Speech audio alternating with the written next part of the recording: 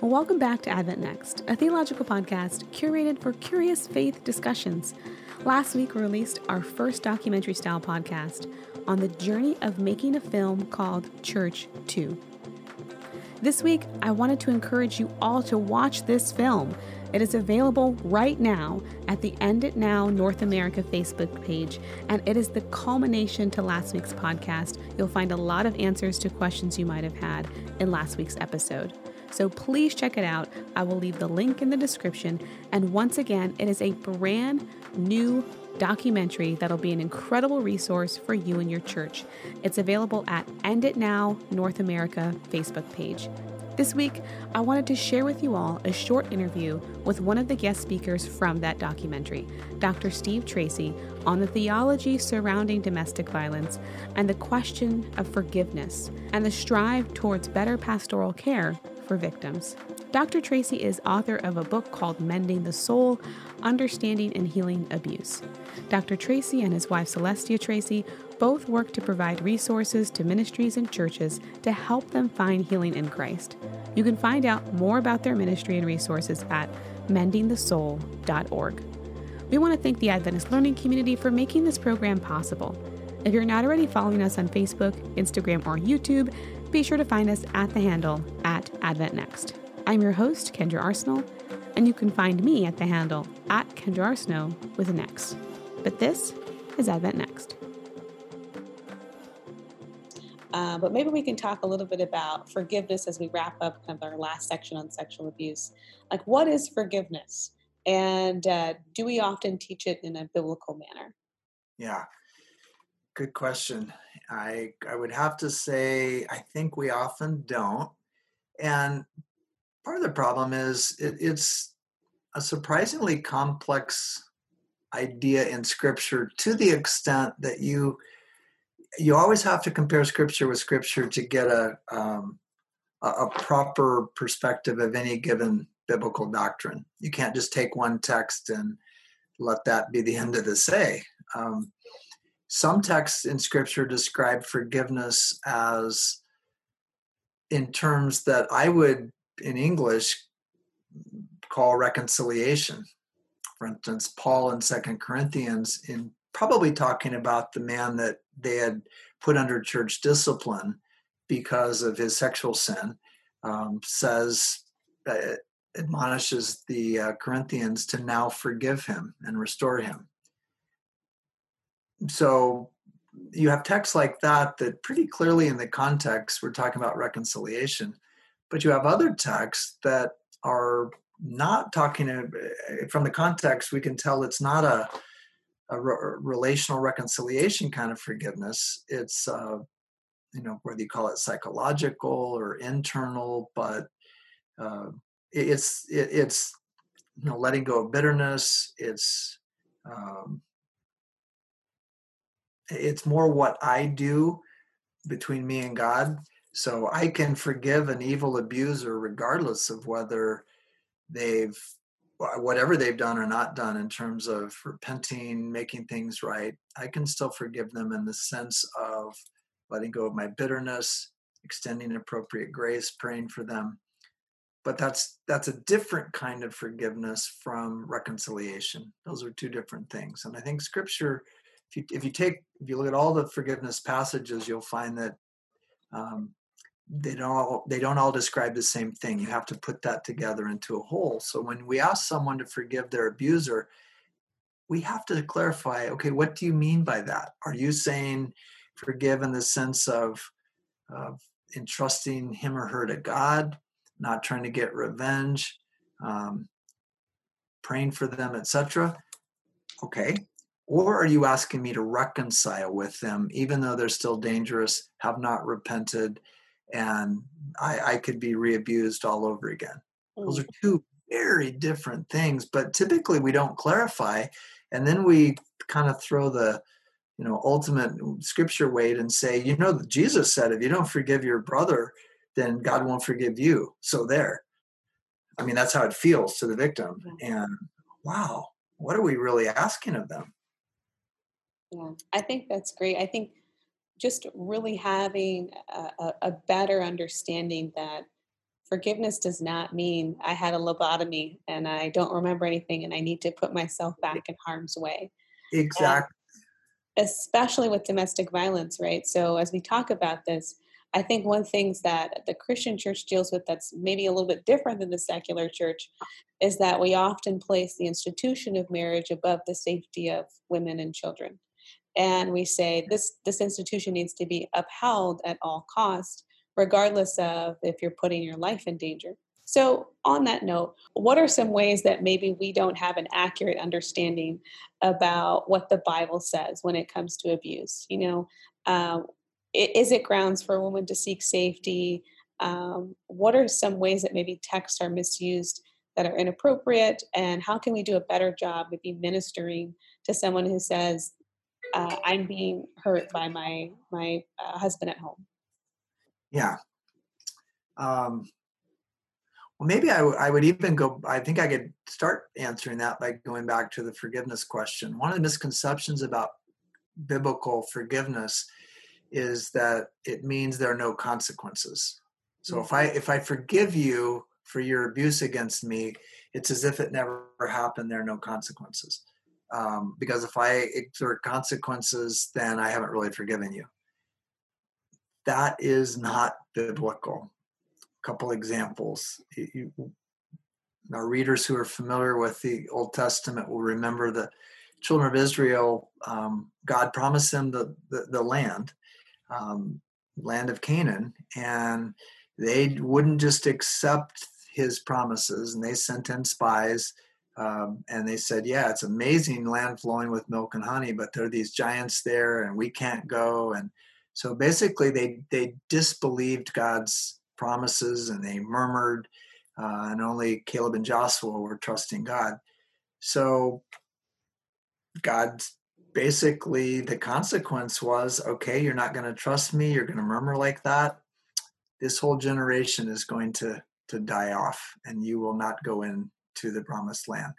But what's interesting in that text in the Old Testament is, they finally came to their senses and basically said we were wrong, but God still didn't, and God forgave them, but he still didn't let them go into the land. Mhm. Similarly with David, there was a consequence. David's sin against Bathsheba and Uriah and the nation. We see in 2 Samuel, when he truly repented and confessed his sin, God forgave him. But then he said, God says, nevertheless, the child will die. So as it relates to domestic violence, no, I can have a forgiving heart, and a biblical heart toward someone who's abused me in a domestic violence context, but that doesn't mean I don't put up that there aren't consequences, be that calling the police, be it leaving home for safety, and in some context, even divorce. Forgiveness and consequences are two different things.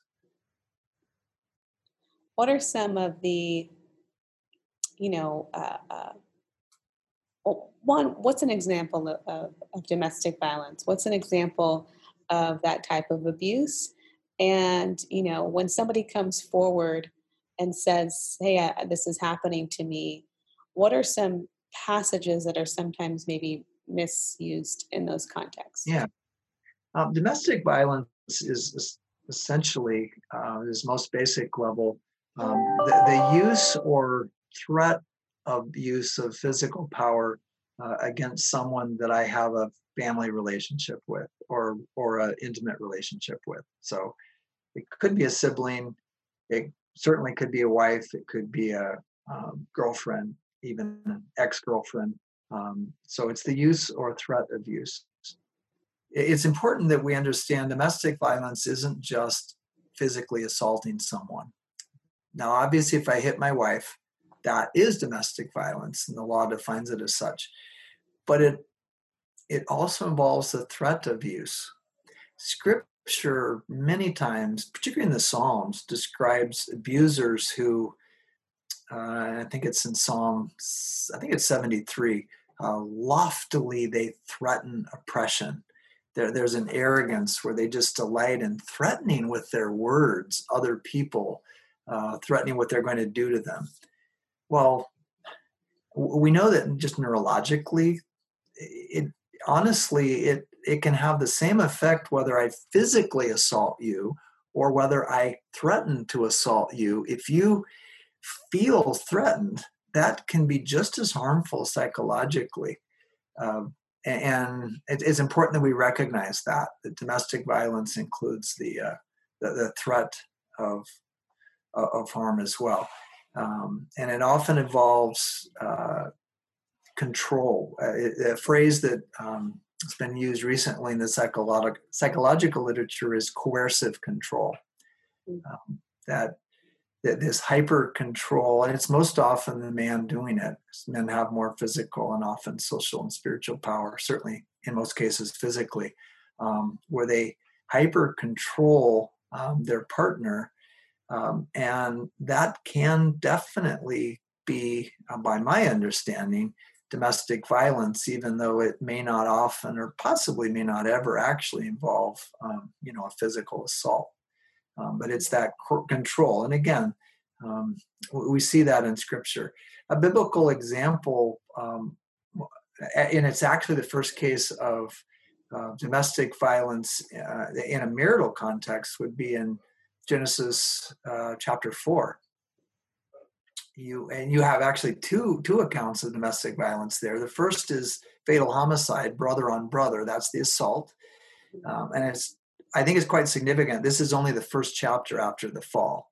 So if anyone wonders whether domestic violence is really that common in a fallen world, in our world, yeah, that just it's one chapter after the fall. That's significant. But later in that same chapter, you have this guy named Lamech. We don't know a lot about him, but and he's the first polygamist. He threatens his two wives, and he makes this really clear threat that if someone wounds him, he's going to destroy them.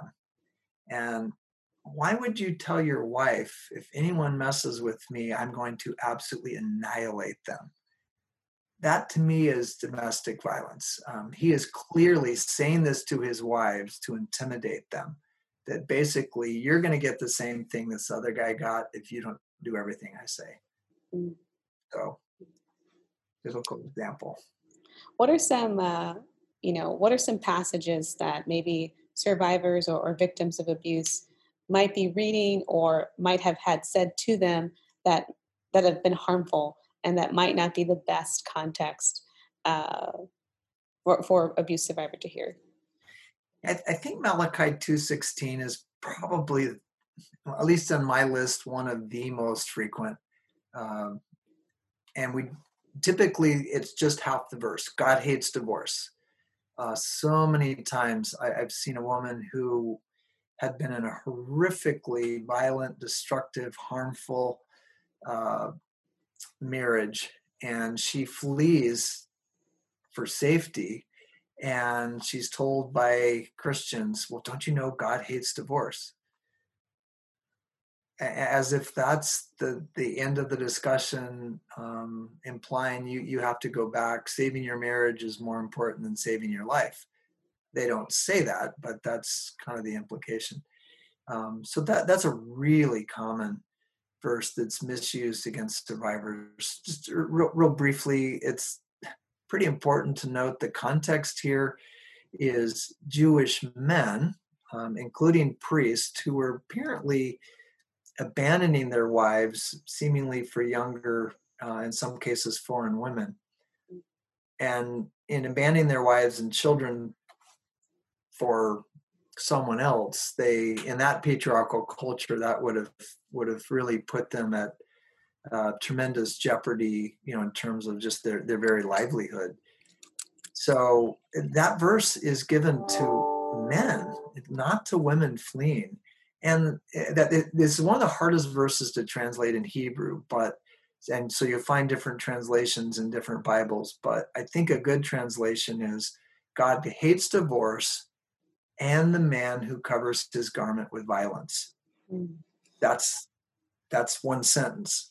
So instead of this being a passage that actually should be a club against women, it's quite the opposite. It's a passage that really condemns the abuse against women by men. And the reason God hates divorce is in that context is because of what it does to the vulnerable. That's the whole point. It's has nothing to do with God hating it when women have to flee for their protection and safety. That's simply the opposite of what the context is about. So you wrote an article on like the clergy response to domestic violence. And so what are some of your recommendations about like how should people in spiritual leadership begin to respond when these accusations arise? Maybe just a few examples. Yeah. In terms of healthy responses, as we noted earlier, take every allegation seriously. You don't you certainly don't imply or ask questions regarding, well, what did you do to make him mad, or implying that somehow it's her fault. Or let alone going to the uh, male-female roles.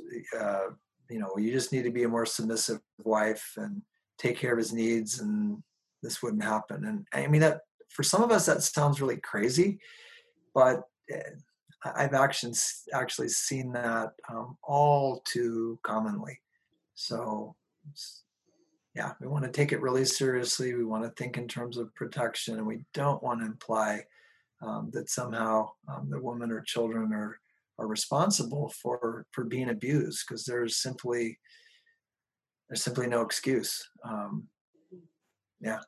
And there's a specific verse that spoke to me. It's a very out of context verse that I think for me was very, it spoke to me in the moment, but it was, I don't know if this is in Leviticus or if it's in Deuteronomy, but it is the law regarding the bull that gores and the responsibility of the owner of that bull. Okay, if the bull gores somebody and somebody dies, and that's the first time that it happened, then these are the consequences. But like if this happens again and somebody dies, or like actually if somebody's just injured, but then if it happens again, the person dies, and you knew that this bull had this potential and this inclination to be this way, like you're going to pay with your life. Yeah. And it was such it was such an interesting passage that spoke to me about the responsibility of recognizing a pattern and then making sure to put myself out of harm's way. Because at some point, the responsibility of my life, of staying alive, right? I think God values that more than he values a situation that you find yourself in, or a relationship, whether it's a marriage or whether it's a girlfriend boyfriend thing. Like at some point, the protection of your life is very, very paramount. And that God values that. So it was an interesting Absolutely. verse that spoke to me. But Oh, that's a great text for that, Kendra. As Christians, we should be pro-life, and pro-life because Scripture is pro-life, but pro-life doesn't just mean that we fight to protect life in the womb. It means all life is sacred. And we need to think of that in an abuse context. When people say, well, it's wrong for this woman to leave because marriage is sacred. And my response is, absolutely, marriage is sacred. 42 years on in marriage, I've had the joy of living that out. But I'll tell you what else is sacred: life. And sometimes in a fallen world, one has to give way to the other. And that's most unfortunate, but life is sacred. Life is sacred. Yeah, and that's a great text to support that.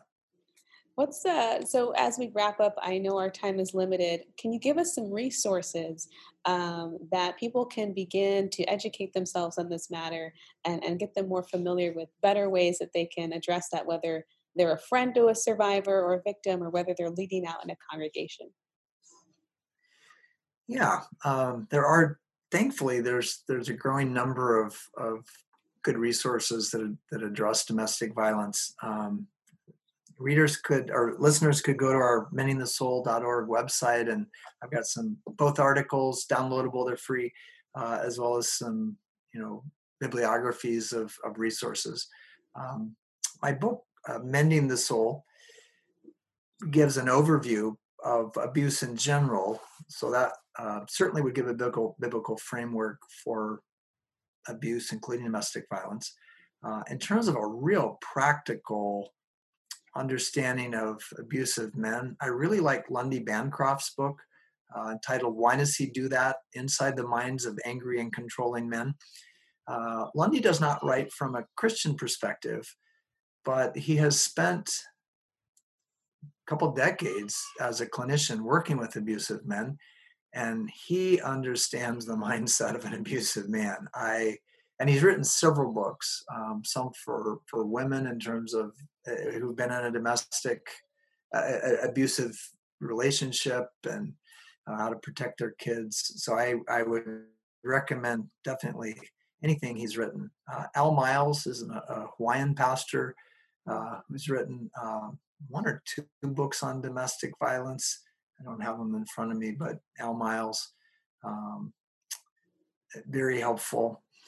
I mean, those would be a couple of the starters. Catherine Krager, she's with the Lord now, but she wrote a couple different books on domestic violence, different chapters, And you have some great articles. Like I love the articles that you've written regarding this. So Mending the Soul, checking out the articles on your website, Al Miles, Lundy Bancroft, great book. I recommend that as well. Any last words? I know we're running down the clock, but any last words that you have? I thank you so much for being with us today, but leave us with some last thoughts. Yeah, it's really my joy. Well, similar to sexual abuse, I would come back to the idea of redemption. The thought that our very salvation, in God's wisdom, only the God of the universe would come up with such a plan, that God would use physical abuse, and actually virtually every kind of abuse, but in our discussion here of domestic violence, threats, as well as the use of physical force against someone to hurt them. Our dear Lord experienced the full, utter weight of that on the cross. So he understands what domestic violence survivors experience. And no, it wasn't in a domestic violence context, but he understands the shame of being abused. He understands the mockery, the powerlessness.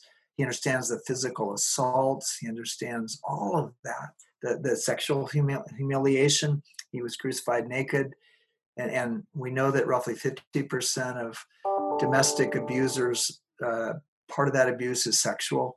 Marital rape. And so I would just remind everyone listening to this, if you've experienced domestic violence, Jesus experientially understands, and it was his very abuse that can be the means by which your abuse is healed. And that gives me such hope. Satan does not have the last say here. Abuse is horrible. It's horribly destructive. But God delights in taking the worst and flipping it upside down and bringing good out of it. And he wants to do that for all of our listeners. I hope this conversation has been healing for your own journey of faith, and hopefully we have supplied some resources to begin helping you and your church open up about these types of conversations and create spaces for people to share their trauma and be part of the healing work of Christ. If you're not already following us on Facebook, YouTube, or Instagram, be sure to do so at the handle @AdventNext. Now, once again, I want to encourage you all to check out the new film, Church 2, at End It Now North America Facebook page. I enjoyed my time with you all. Please stay tuned and see you next week.